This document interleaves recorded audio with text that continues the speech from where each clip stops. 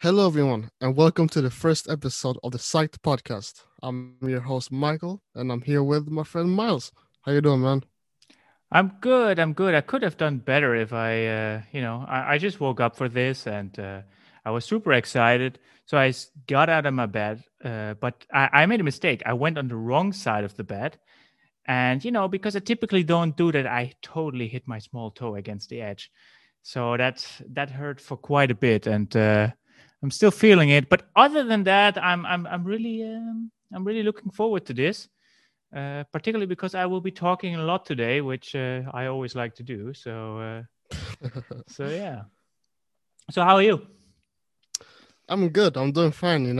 I woke up well rested, and I'm ready to go. All right, awesome. So let me ask you a quick question, since we're talking about rewards today, and the title is why we like sweets. Are you a person that likes sweets, or are you more into the savory, salty snacks? Where's your favorite? Oof, I think that's a good question. I think it depends. Usually I'm more of a savory kind of guy, but every now and then I do get a sweet tooth. How about you? Right. Yeah. So I'm definitely sweets. Definitely. I cookies, chocolate as well, though a little bit less than it used to. But particularly like dry cookies or something like that is the greatest thing for me. Typically, the ones when you order a coffee in a fancy restaurant or in a fancy cafe, you get a cookie with your coffee, right? Those kind of cookies, those are really really great. I can eat like forever. And I mean honestly, I'm the worst. I am. I once I start, I cannot stop.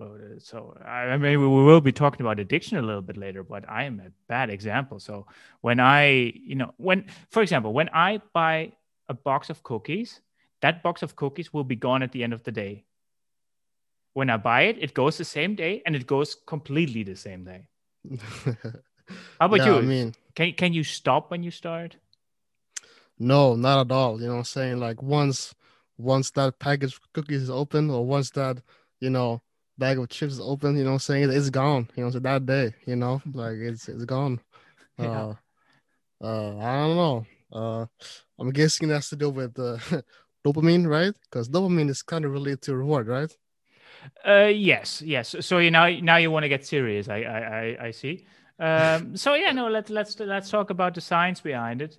You mentioned dopamine. Dopamine is what people typically assume is related to rewards. Uh, there are a lot of channels on YouTube, fitness channels, but also other channels that every time they talk about something positive happening, they talk about reward in your brain and the reward chemicals in your brain getting released and everything. Um, and that's true. I mean, it's true that dopamine is related to reward. That's absolutely correct. However, it's just a very very small part of the entire story, and there's a lot more to unpack there. And that's kind of what I want to do today. I mean, by itself, dopamine is already like incredibly complex. It's dopamine is Right. also related, for example, to movement. If you have, if you know a person who has Parkinson's disease, Parkinson's disease is a disease that primarily affects dopamine, um, uh, the dopamine in the brain. So it's more than just uh, uh, a chemical in the brain that makes you happy. It's way more than that. It's incredibly complex, and even that is just a tiny bit of the story. Right, exactly. If I'm not mistaken, I think dopamine, when it comes to Parkinson's, is a disruption in the substantia nigra, I think. Right, right. Just throw your knowledge there, man. Yeah, yeah. I mean, this is kind of your episode, right? Because this is your PhD topic, kind of, right? So I It kind of want to is. show off my skills. It is. Yeah. Yeah. So the substantia nigra, just to clarify, this is a part in the brain that's very dopamine heavy, but it is more related to movement. It is also somehow related to reward, but it's also related to movement. It's a tiny area in the brain, somewhere in the middle of the brain, but we won't be talking too much about that. But yeah, yeah, you're right. So this was my PhD topic. So I studied this for 4.5 years, wrote my dissertation about it. I have published 10 or so papers on this topic, maybe even more. So yeah, I spent a great deal of my life studying this. Yeah. So I mean, just to kind of make it clear for the listeners and viewers, uh, I mean, I guess this episode is going to be you talking about this topic, the topic that you're an expert in, and I'll kind of sit back and listen and learn and hopefully ask some insightful questions along the way. And uh, yeah, so why don't you start what we're going to discuss today? Yeah, so let's talk a bit about how rewards are processed in the brain. So one thing, what would be a good start to know is that the the brain actually is kind of like a predictive system. So when we perform an action, then the brain makes a prediction of what the outcome could be, and that is something which we call predictive coding. This is known for quite a while, and there are some examples that I will give in a minute. But that is a very basic underlying story that you will see through the processing of rewards and also of punishments and a lot of other things in the brain. So, for example, the predictive coding, this theory about predictive coding, it came about by another theory which is called afferent copying. So, what's afferent copying? Afferent means to send out a signal.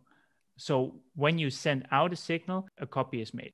For example, when you are making a movement with your hand, let's say your left hand, then the motor cortex, so the area in the brain that is important for creating the movement, sends a signal towards the muscle to actually move that hand. However, a copy of that signal is made and is also sent to the somatosensory cortex. The somatosensory cortex is the cortex that, or the part of the brain that is important for feeling, and so when you with your left hand then move towards uh, something wood, and you would feel it, and you would feel it's wood.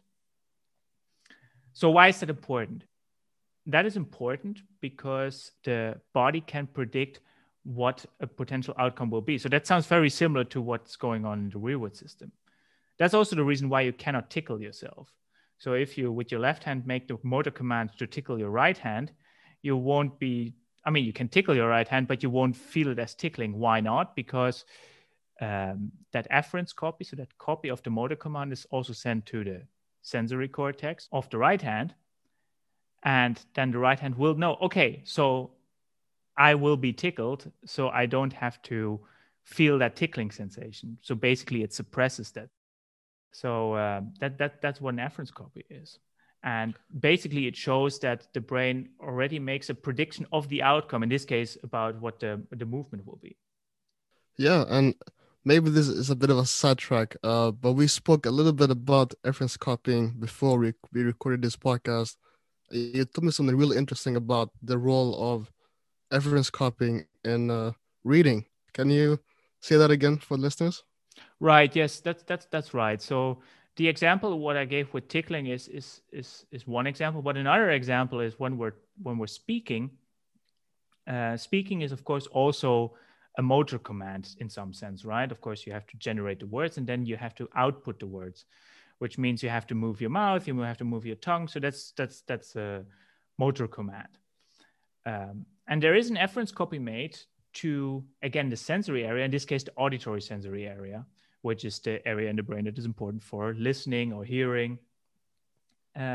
So when you speak, that signal that is created to create speech is also sent to the auditory cortex, so that the auditory cortex can predict what it will be hearing.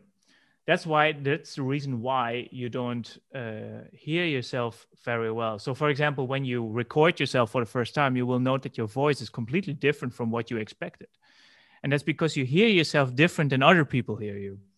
And the reason for that is that the hearing of your own voice is suppressed by the auditory cortex because you already have a copy of what you were actually going to say, sent there by the motor command of the actual speech. So that means that for example, when you are reading, you can read silently, which is basically creating a motor command that is so small that it doesn't actually create a sound, but still that motor command is there and it's sent to the auditory cortex. So basically, you can r- read out loud in silent to yourself. That's kind of what speaking to yourself is. And you will note that some people are not as good at this as others. So some people, when they read silently, they will still move their lips a little bit, which is just that motor command that is then also sent to the auditory cortex. Right, yeah. I mean, I was kind of almost mind blown when I heard it for the first time, but it makes perfect sense, you know? Yeah.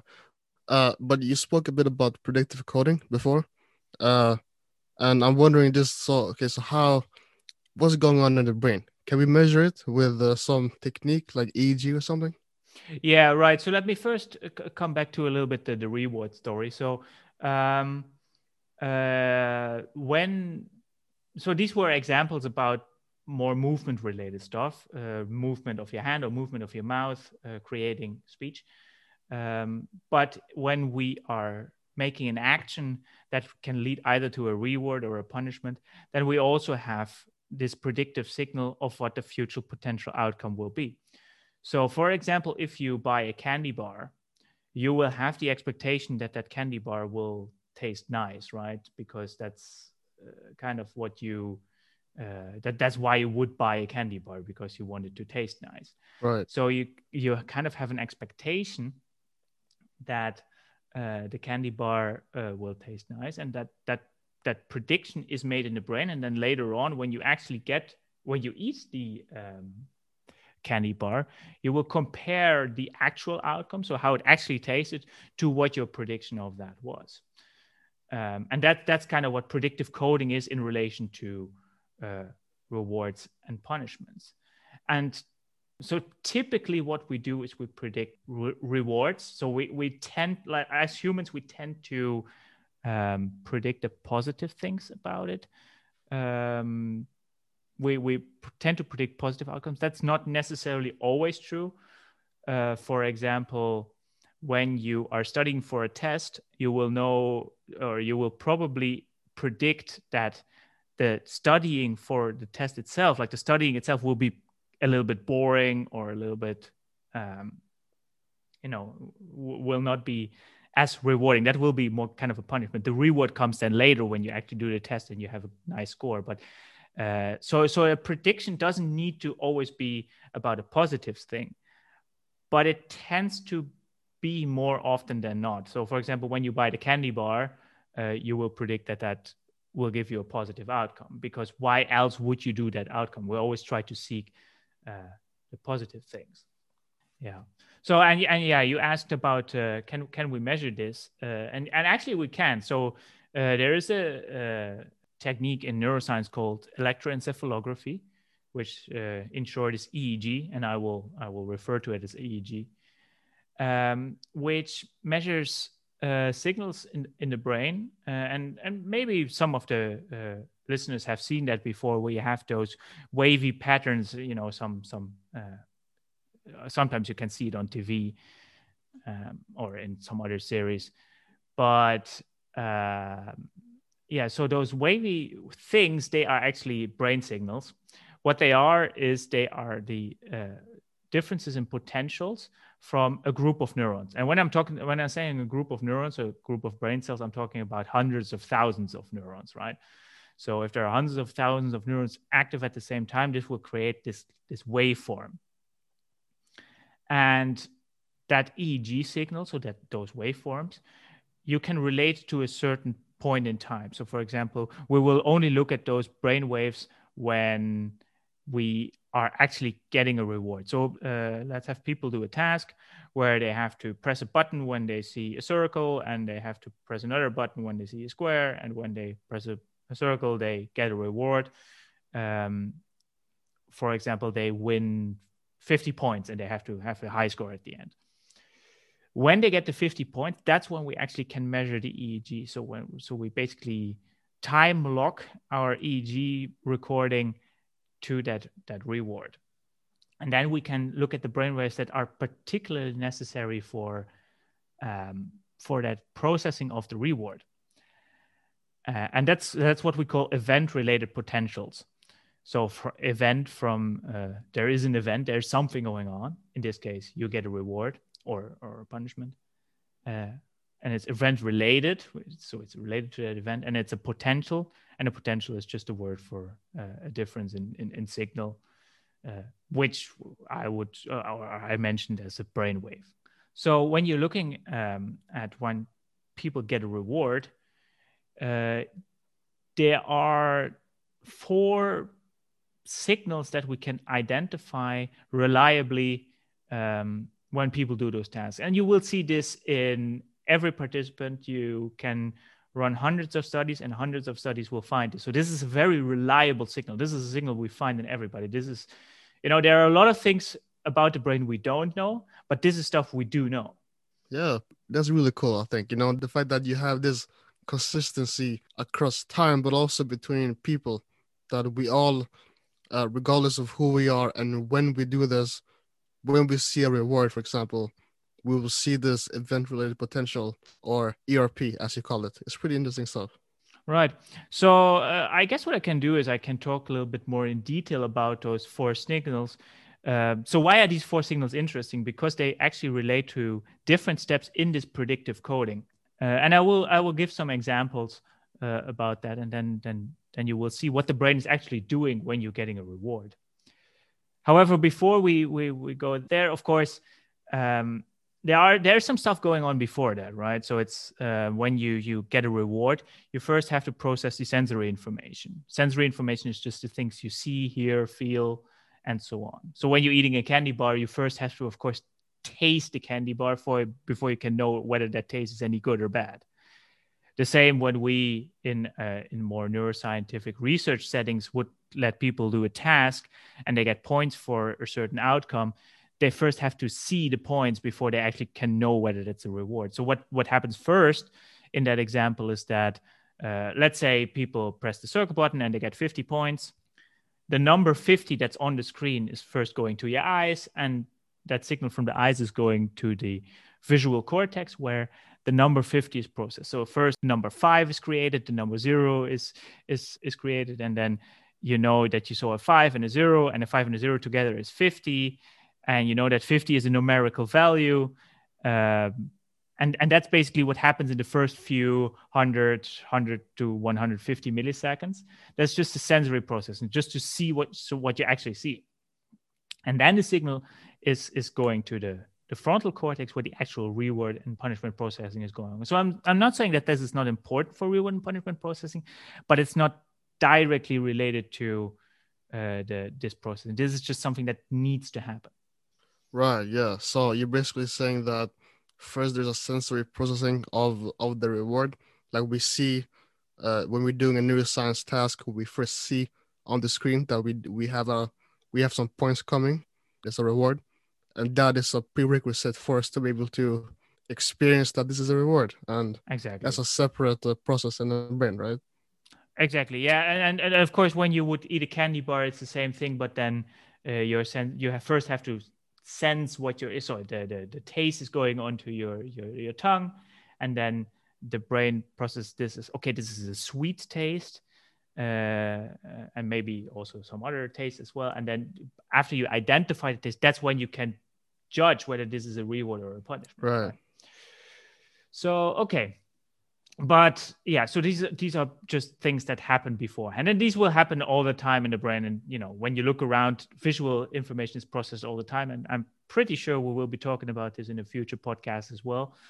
But let's move on to the actual reward and punishment processing.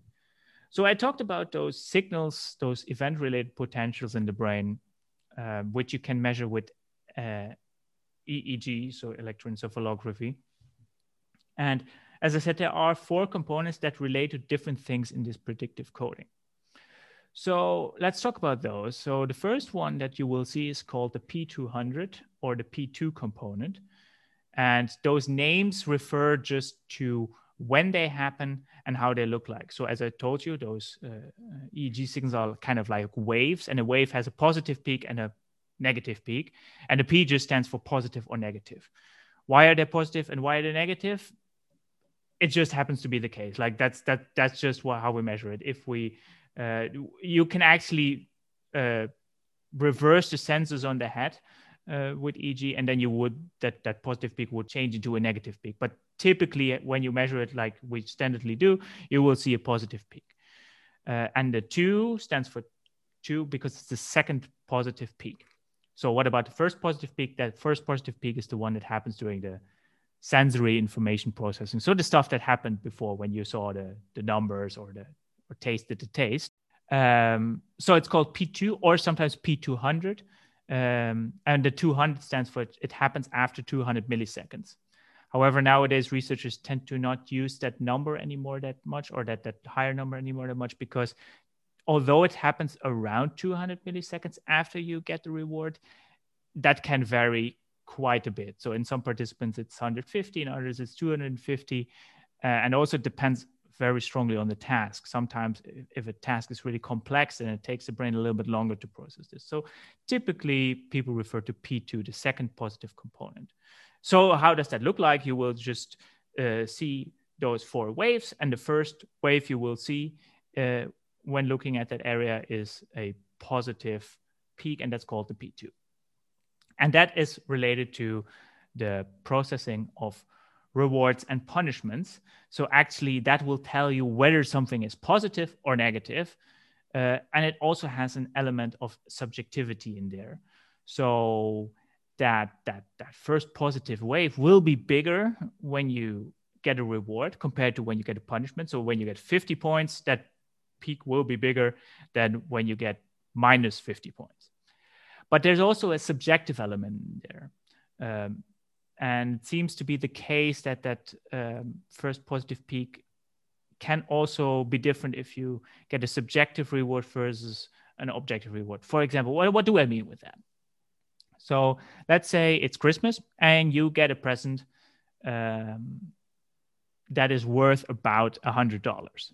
Then that's of course a reward, right? You gain something that you didn't have before, and $100 is quite a bit. So that will be a reward. That's objectively a reward. You're better off after than before. However, if everybody else in the family gets a present that is worth $500, then you will still feel like you're being punished, right? Because everybody else did get something better than you got. So subjectively, that will not feel as a reward. So whereas objectively it's a reward, subjectively it's probably more a punishment. And that is what you will see in this first positive peak. So this first positive peak, the P2, really reflects on how you interpret that reward, whether it's good or bad. So basically that first signal is kind of like it's whether it's good or bad. Yeah, wow. So if I'm understanding you correctly, you're basically saying that when it comes to reward, uh, behaviorally speaking, of course, it's not only the objectivity of how much the reward is worth, right? But we also have a subjective perception of the reward. You know, if I get a certain amount of money, but everyone else gets 10 times that amount of money, I'm going to feel bad, right? It's not going to feel like a reward. And this subjective experience is reflected by this P2 uh, event related potential that you describe.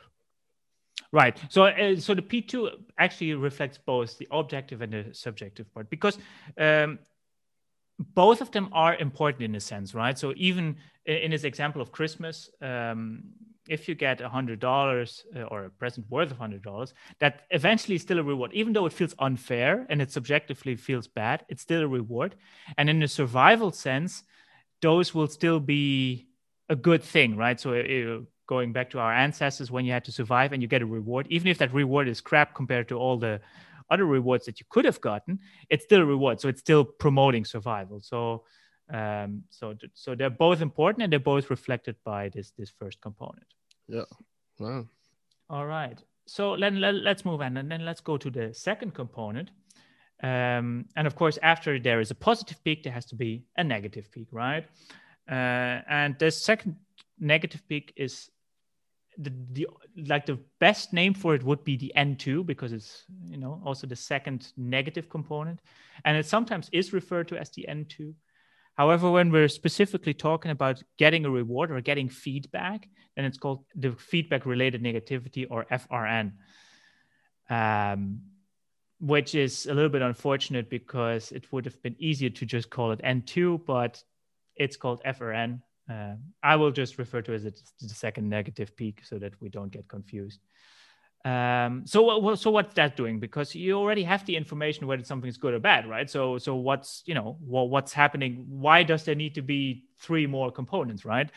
Well, actually, when I talked about the predictive coding, I told you that you will compare the actual reward you got to what you expected it to be, right? So if you expected during Christmas a present of $500 because you kind of knew that everybody would get a present of $500, then that will be a worse than expected outcome, right? So there is a mismatch between what you thought would happen and what actually happened.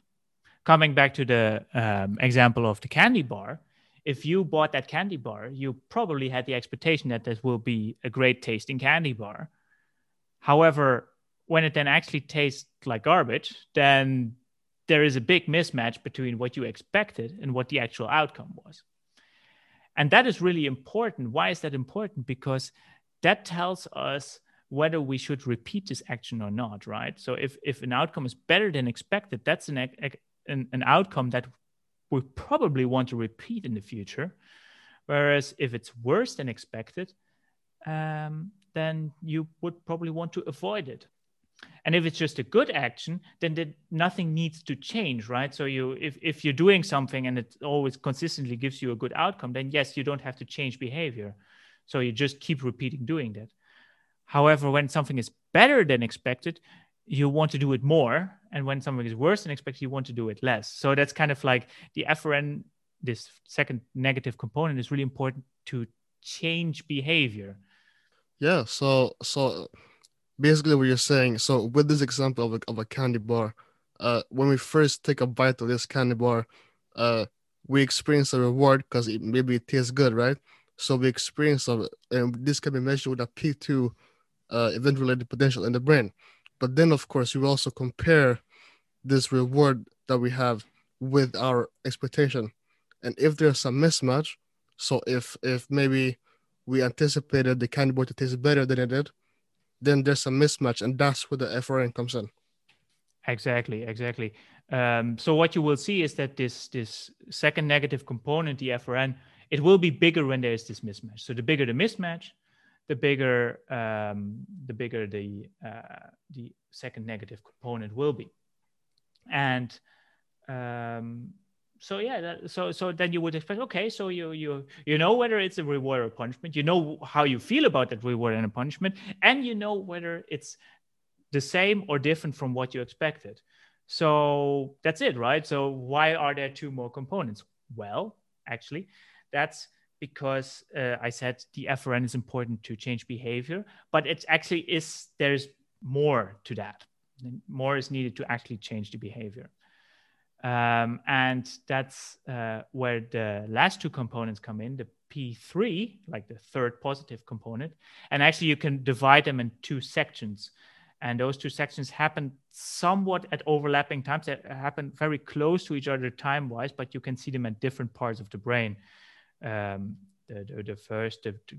first part of that P3 component, which is called the P3A, happens in the frontal part of the brain, whereas the second part is more at the back of the brain. But they happen kind of simultaneously. The P3B is a little bit later, but it's not, it's kind of simultaneous. So what do they reflect? And those are attention potential. So if you focus your attention on something, then you will see a P3 component. And you will see this also like in non-reward settings, right? So if you, for example, listen to a noise and all of a sudden that noise changes, then of course you will like, oh, wait, that noise changed, right? And that is when you will always see a P3 component. So that's really an attention signal. When you have attention, you will see P3. 100% all the time, something you can see in all participants in every research. So it is, again, something that's really, really clear in the brain.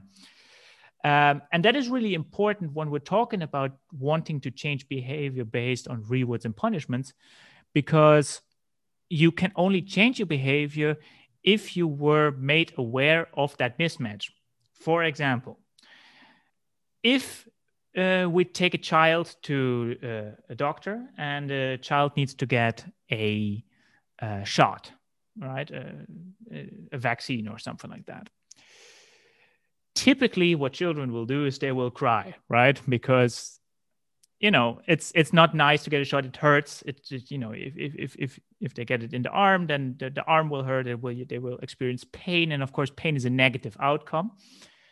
And such a negative outcome would, of course, induce a negative potential at the N2 level, right? At the second negative peak, there will be something, because, of course, typically we are expecting good outcomes, and then, of course, a negative outcome would always induce this negative peak.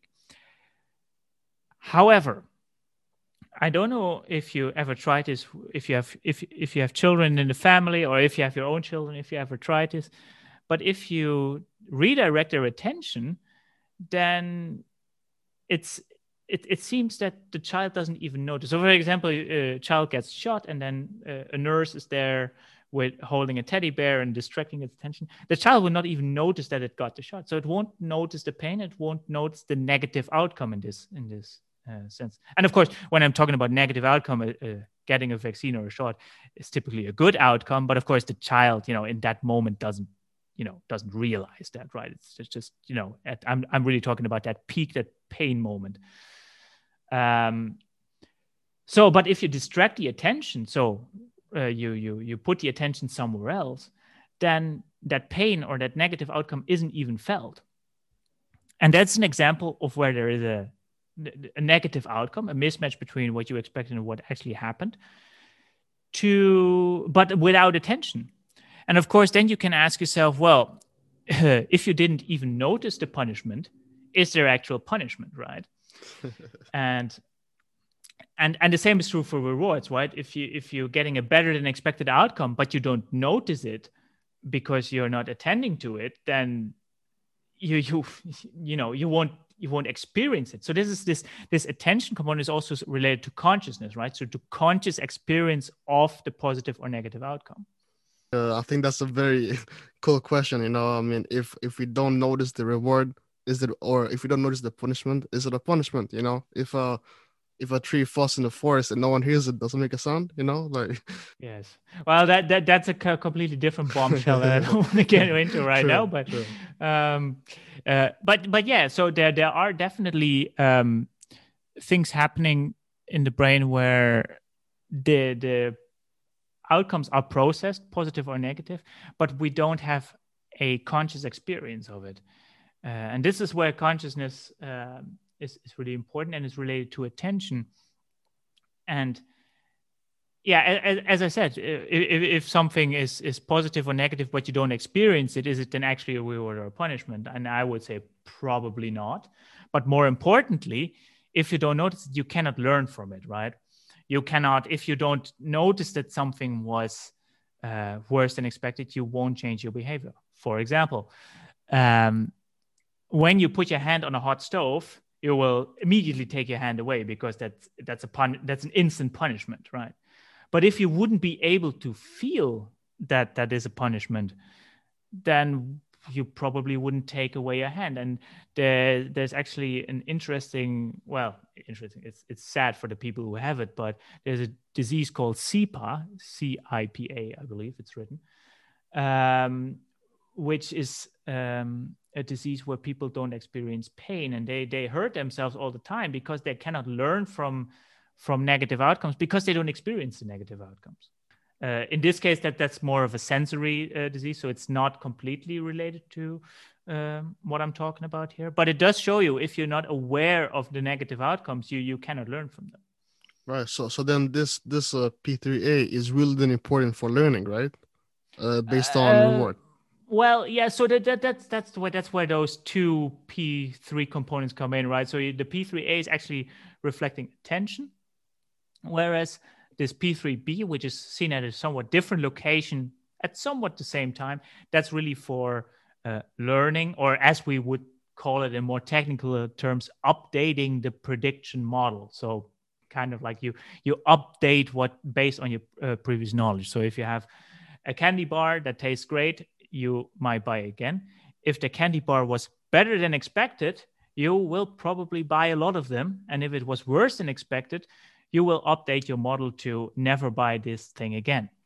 And that's kind of like updating the prediction model is kind of what learning is, right? Or at least what learning based on reward and punishment is. Of course, there's different kinds of learning, right? If you learn vocabulary, you learn 10 words, that's not related to reward and punishment. But yeah, that's so reward and punishment learning, that's kind of like updating the prediction model. Mm-hmm. So just in summary, if you look at it, when we're talking about getting a reward, there are like 4 steps in there that are all necessary for you to understand what a reward actually is.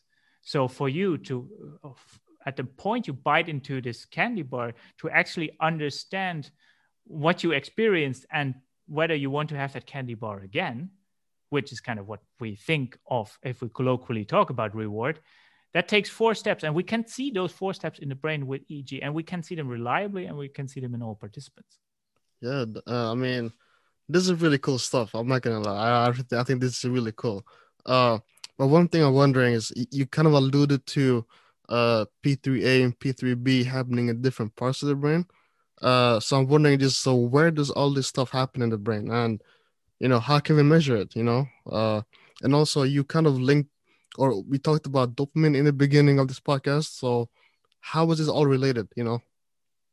Yeah, that's a good question, and that's I kind of like went to a rant, or not a rant, but I kind of lost myself in my own story here, and I completely forgot about that. But Passion, yeah, man. so yeah, well, I know. Thank you. Anyway, so yeah, we can we can locate where things happen in the brain. However, we cannot do this with this EEG method. This EEG method is very good at finding the different things that happen at different times, but it's not very good at finding where it actually happens. Right. So for that, you need other techniques, and I will say upfront that I have not that much experience with that myself, but of course I read about it, and when I wrote down papers, I always had to write down where I expect this to happen. So there's a lot of research that has been done on this, and it's typically done with an MRI machine. And I guess most listeners will be aware of what an MRI machine is. For those who don't, it's that big tube thing you will sometimes see in a hospital, where you go lie in, and then they can make a scan of the inside of your body. And of course, when they can make a scan of the inside of your body, they can also make a scan of the inside of your brain. And actually, they have a specialized function in there, which is called functional magnetic resonance imaging, functional MRI or fMRI. And that's when you can actually see the activity in the brain. And that is really good to distinguish where stuff happens. I say good, it's still limited, of course, because it would be better if we could just open up the skull, but we tend to not do this in alive human people. So, can't do that.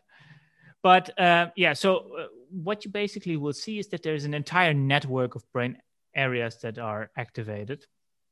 So it's not one spot in the brain, it's not 2 spots in the brain. It's probably a collection of 20, 30 areas in the brain that are active. And that, they do relate to those EEG signals that we talked about before. So one area that you will see that is active is the prefrontal cortex. The prefrontal cortex is the most frontal part of the brain, so it's actually above your eyes. And it's also a part of the brain that is kind of unique to humans. Although other animals have it, it's not as big as it is in our brain. And that is really related to cognition and understanding, and all the things that kind of make humans unique, but also understanding of rewards and punishments.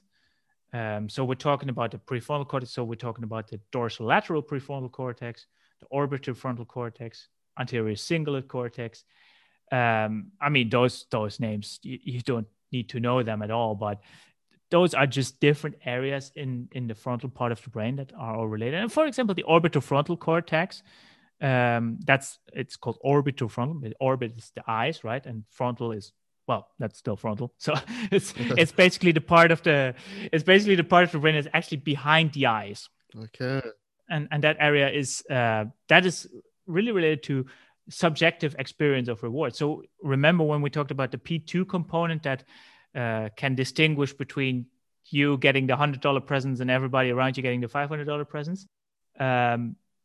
When you would do this and do an MRI scan of that or an fMRI scan of that, you will see that the orbitofrontal cortex will be active.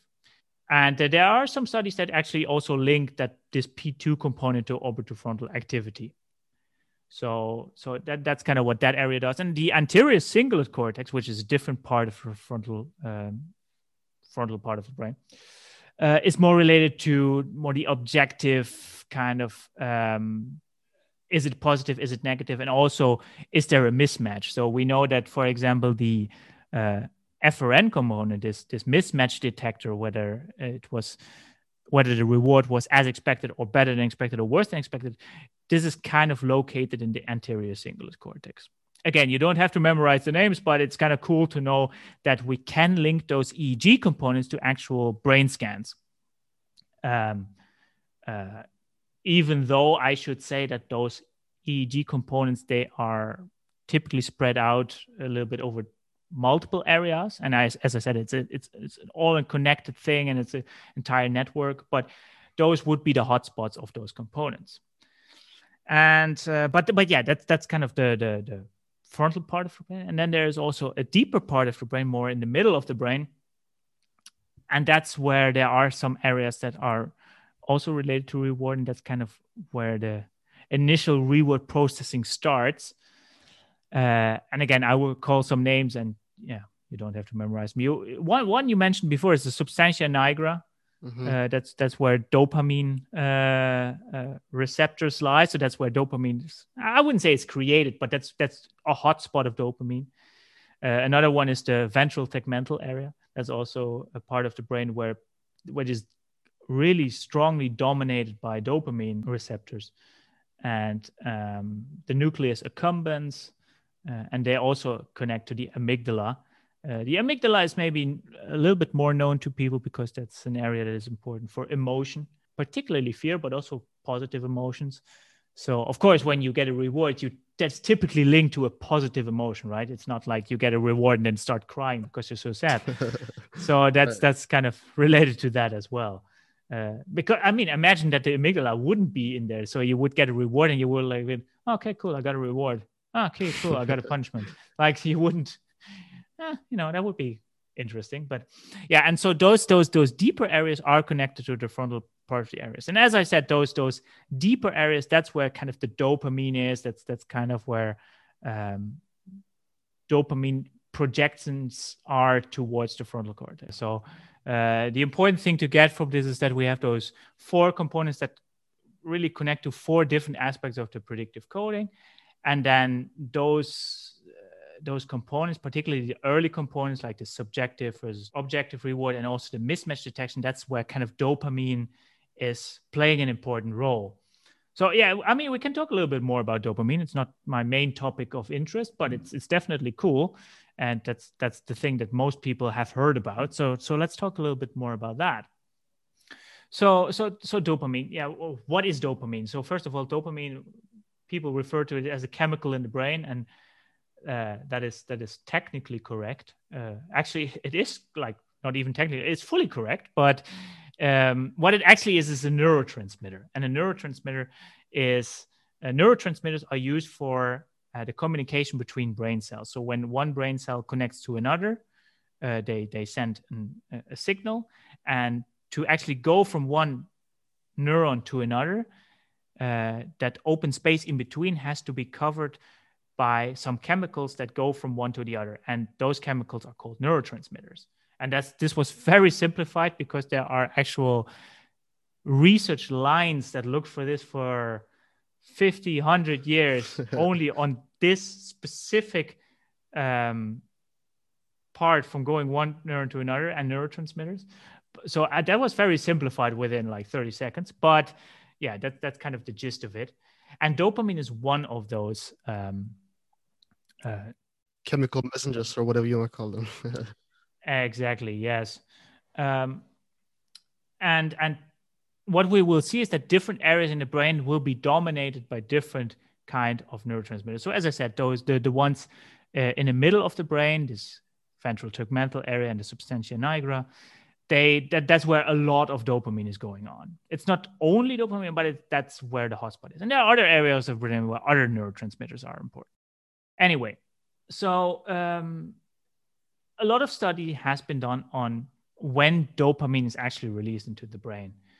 And something that and this is also where we can start talking about addiction, because of course when we're talking about this kind of stuff, addiction is something that can happen. I mean, we talked about it before, right? If that bag of cookies goes open, it has to go away, right? So like that's not going to survive. Right. Yeah, and so addiction, and of course that's not addiction. That's just not being able to control yourself. But of course it's related, right? So it's kind of it's like a mini version of addiction. So yeah, so let's talk about how dopamine looks like in relation to getting rewards and how this can relate to addiction. First of all, we need to talk about primary and secondary rewards. Have you heard of that, Michael? What primary and secondary rewards are? Yes, I have, and correct me if I'm wrong. So primary rewards are biological rewards, right? So it refers to rewards that are necessary for our survival, correct? Exactly. Yes. Um, in a nutshell, you could say food and sex. Right. It's as simple as that. Food and sex. That's our primary things for survival. And when I'm talking about food, I'm talking again about sugar, about fat, and about salt, because those are the things that back in the days of our ancestors were most important for survival. You need fat to isolate yourself, to get some fat so that you don't starve in the cold. You need sugar for energy, and you need salt for other stuff in the body that I don't really know, but you need salt. And that's why we so strongly like those ones, right? That's why we like sugar so much. That's why we like salt so much. And that's why we like fatty food so much, because they are extremely important for our survival. Well, maybe not in the 21st century, and maybe also not in the second part of the 20th century, but in all the centuries before, we needed this kind of stuff to survive, because otherwise we would starve. And then, of course, the other one is sex, which is, compared to food, is not something you need on a daily basis, but still it is something that will always give us a reward no matter what we're doing. Well, maybe not always, but a lot of times. And then there are secondary rewards. Those are rewards that are not directly related to our survival, but still eventually can lead to better survival, and are just giving us pleasure, basically. So, for example, listening to some nice music will give us a good feeling. Having social interactions, although you could argue that it's maybe even a primary one.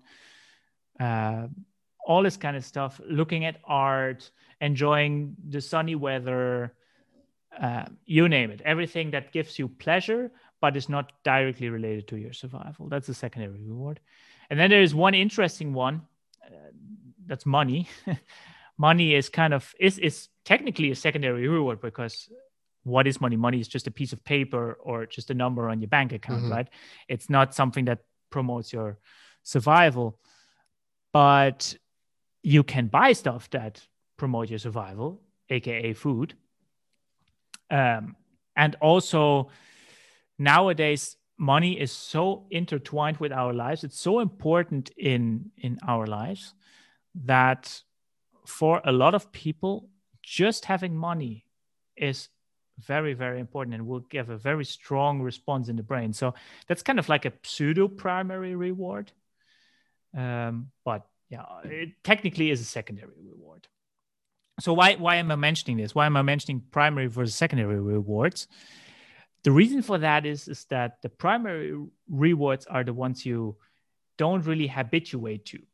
What does habituate mean? Habituate means that you get used to it, basically, um, or or that means that the signal becomes lower over time. And primary rewards, you don't habituate very well to them, which means you always want more of that. Coming back to sugar, salt, and fatty foods, you always want more of those. Why? Because they're so important for your survival. And as I said, back in our ancestry days, there was almost no such thing as having too much of those, because you would always there would always be scarcity, right? So you don't get used to them. You always want more. These will always be rewards. Whereas the secondary rewards, um, you habituate to them a lot quicker. For example, if you listen to a nice song on the radio, you will enjoy that. But if it's repeated for a second time immediately afterwards, you might enjoy it less. And then if you hear it for 50 times in a row, then you definitely want to hear something different. So secondary rewards are the ones that you habituate to a lot quicker. And those are definitely not, um, I'm saying definitely not, which I probably shouldn't say, but are they're not so linked to addiction at all, right? You cannot get to something addicted if you don't want more of it because you habituate to it. That just is a contradiction in itself. Right. So the primary rewards, as I said, those are the ones that you always want more of. You want more sex, you want more sugar, you want more salt, you want more fat. And that kind of sounds like an addiction, right? That's kind of, I need my sugar, man. Yes, exactly. And that's why some people say that sugar is addictive. And in this sense, this kind of is true, right? So what does it look like in the brain? Because we're kind of talking about the brain, right? So there are some interesting studies done in the last century in animals where they actually recorded the neurons that respond to dopamine, or where dopamine is released. And so this can only be done by actually implanting an electrode into the brain. That's why it's done in animals. And of course, we can discuss whether that is ethically okay or not. But last century, nobody batted an eye on that. So let's just, we have the research, so let's go with it. So what you will see is that for a lot of dopamine neurons, or neurons that respond to dopamine, they will have a dopamine response when they get a reward. So in the case of a monkey, they typically get a juice that they like. And when they get the juice, you will see that those neurons become active. So there's a spike in dopamine related neurons activity. However, if you keep repeating that reward, and this is more true for secondary rewards, then you will see that the dopamine response is becoming less and less and less. So that's kind of what the habituation is, right? The thing that is rewarding becomes less rewarding, and that's why you don't want more and more of it. So that's why it's sometimes interesting if some people talk, okay, yeah, I'm going to the gym, and then you get a dopamine release. Well, if you're going to the gym for 2 years in a row, then I'm not sure if that dopamine release is still very big. It's probably something else that motivates you to go there, the long-term goal, but it's not the dopamine itself. That's why I find it interesting that you hear particularly fitness channels sometimes talk about dopamine, and it's probably not even correct. But okay, that's a side story. Anyway, so however, of course, when you then do not give this reward for quite a while, that dopamine response does return, right? So if you give the monkey juice, then that dopamine response to juice will become less and less and less. But if you then don't give it juice for a week or maybe even a day, then the dopamine response will be as big as before. So this habituation is not lasting. It just, it just goes down and then comes back. But yeah, for the primary rewards, this habituation is a lot slower and in some cases even non-existent. And that's what we talked about with the addiction. So is sugar an addiction? Michael, tell me. I mean, at first glance, I mean, the answer would be yes, right? Right. However, as it always is in the brain, it's more complex than that because what actually is an addiction? What's the definition of an addiction? And that's where we get a problem because there is no set in stone definition of what an addiction is. If you define an addiction of a state where you want more and more and more, which is more like a psychological description of what it is, then yes, you could define sugar or salt as an addiction. However, when we actually look at addictive drugs and particularly opiates, uh, such as morphine or painkillers, or I mean, it's even true for cigarettes, right? Yeah, nicotine, Um, man. they they there's something else going on, right? Because if you compare those two, so the opiates to uh, let's say let's pick one. Let's pick heroin and compare it to sugar because I've seen that in an article before where they said like, yeah, sugar is the new heroin. Okay, whatever. Um, so, but that's an unfair comparison because sugar acts on the dopamine system. Heroin does too, but heroin also affects the noradrenaline system directly. So basically, heroin directly affects neurons in the noradrenaline system. So I mentioned a difficult word there, noradrenaline. Okay, what is that?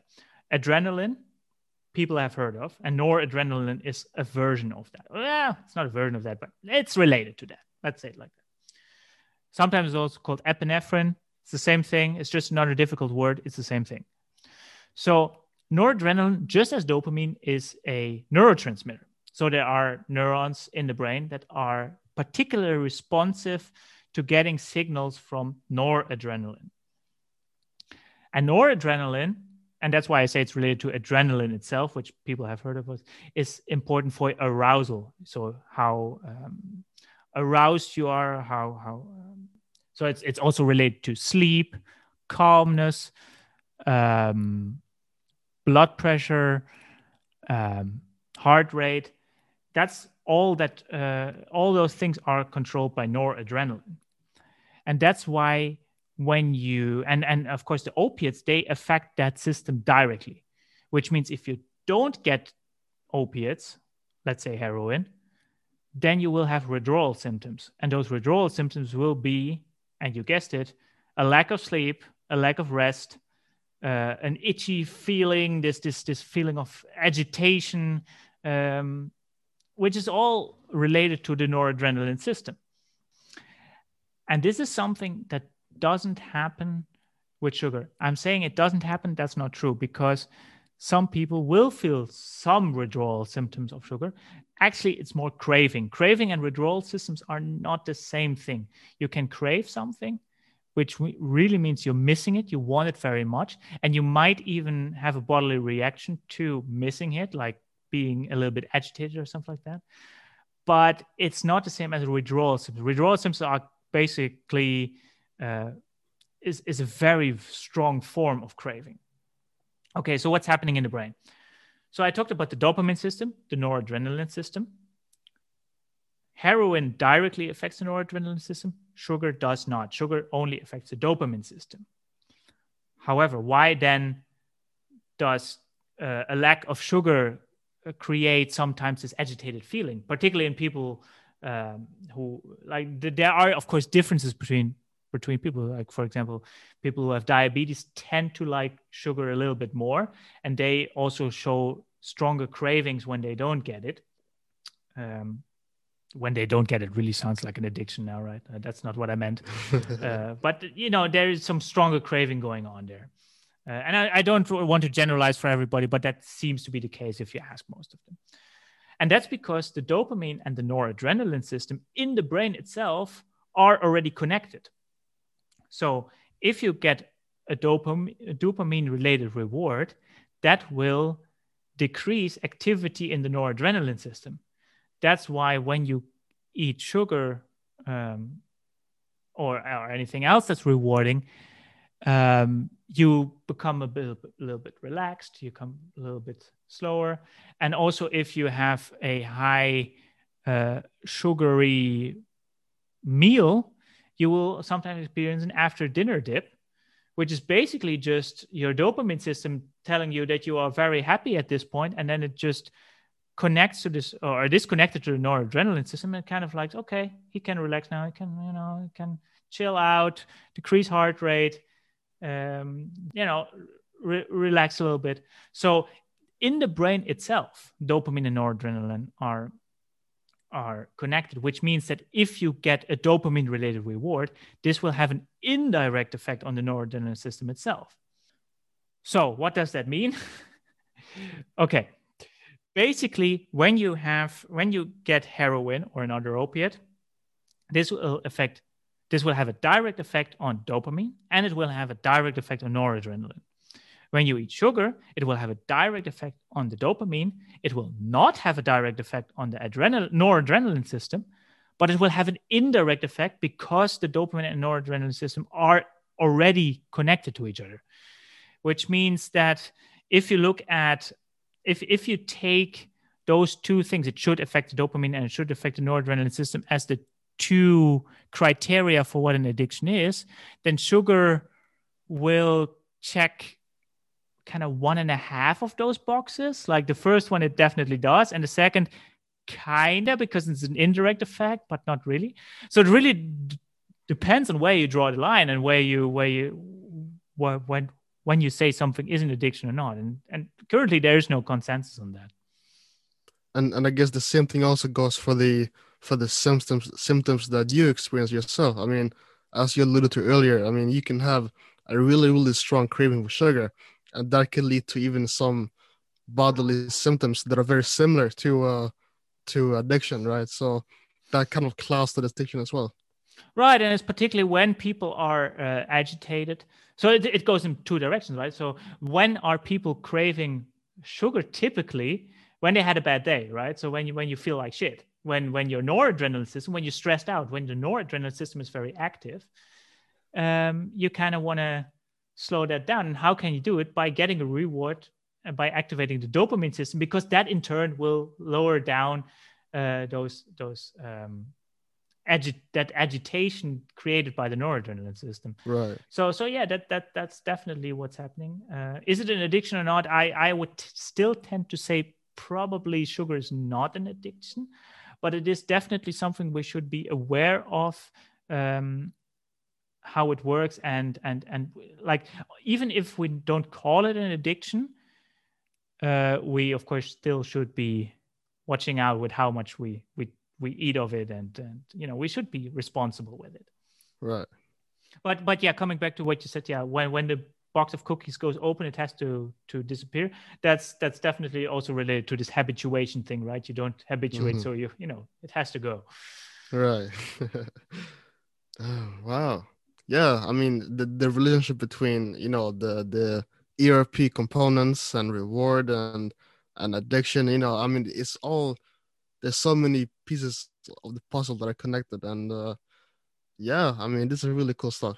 Yeah, so when people talking about rewards, just as simple as seeing points on a screen, or just as simple as taking that bite of that candy bar, a lot of stuff is going on in the brain, and it's actually quite complex. And so if people talk about, yeah, you get a reward, then your dopamine system gets active, yes, that is true. But if you go in more detail, you can talk about it for more than an hour, I guess. So right. so it's complex stuff, but it's cool. And to be fair, I now told you maybe 10% of the story, maybe 5% of the story. There's so much more you could get into. And even in my own research, I have looked at different aspects of this, where we didn't talk about individual differences. We didn't talk about what happens if you get additional information about a reward. So for example, if you make a prediction of the reward, but can you make this prediction better when you get additional information? For example, if an expert tells you, okay, this is going to lead to a reward, how is that affecting your prediction of whether you get a reward or not? So there is all kinds of stuff that we didn't touch upon, and we probably will in the future podcast. But yeah, I guess for now, I will shut up. No, I mean, I really enjoyed sitting back and listening. I mean, some of the things that you mentioned are things that I've learned myself in the past in my studies. But it's always nice to have a clear kind of coherence through it, right? And yeah, I think you explained things very well. And Well, thank you. uh, yeah, So I guess that's it. Yeah, to all the listeners, if you're still around, thank you a lot for listening to it. If you have any questions, leave them in the comments, or you, of course, can contact us directly. Again, as a small reminder, we have our Instagram page, real.psyched. And of course, if you want to have listen to more content of us, subscribe to the channel, like this video yeah, if you smash that want like to, button. Like smash that like button, as they say. exactly, Um, as they also say, like, share, and subscribe, and and the notification bell thingy thing. absolutely, So ring do it. do all that kind of good stuff, and yeah, I hope you enjoyed it, and yeah, that's it from my part. Maybe you can have some last words.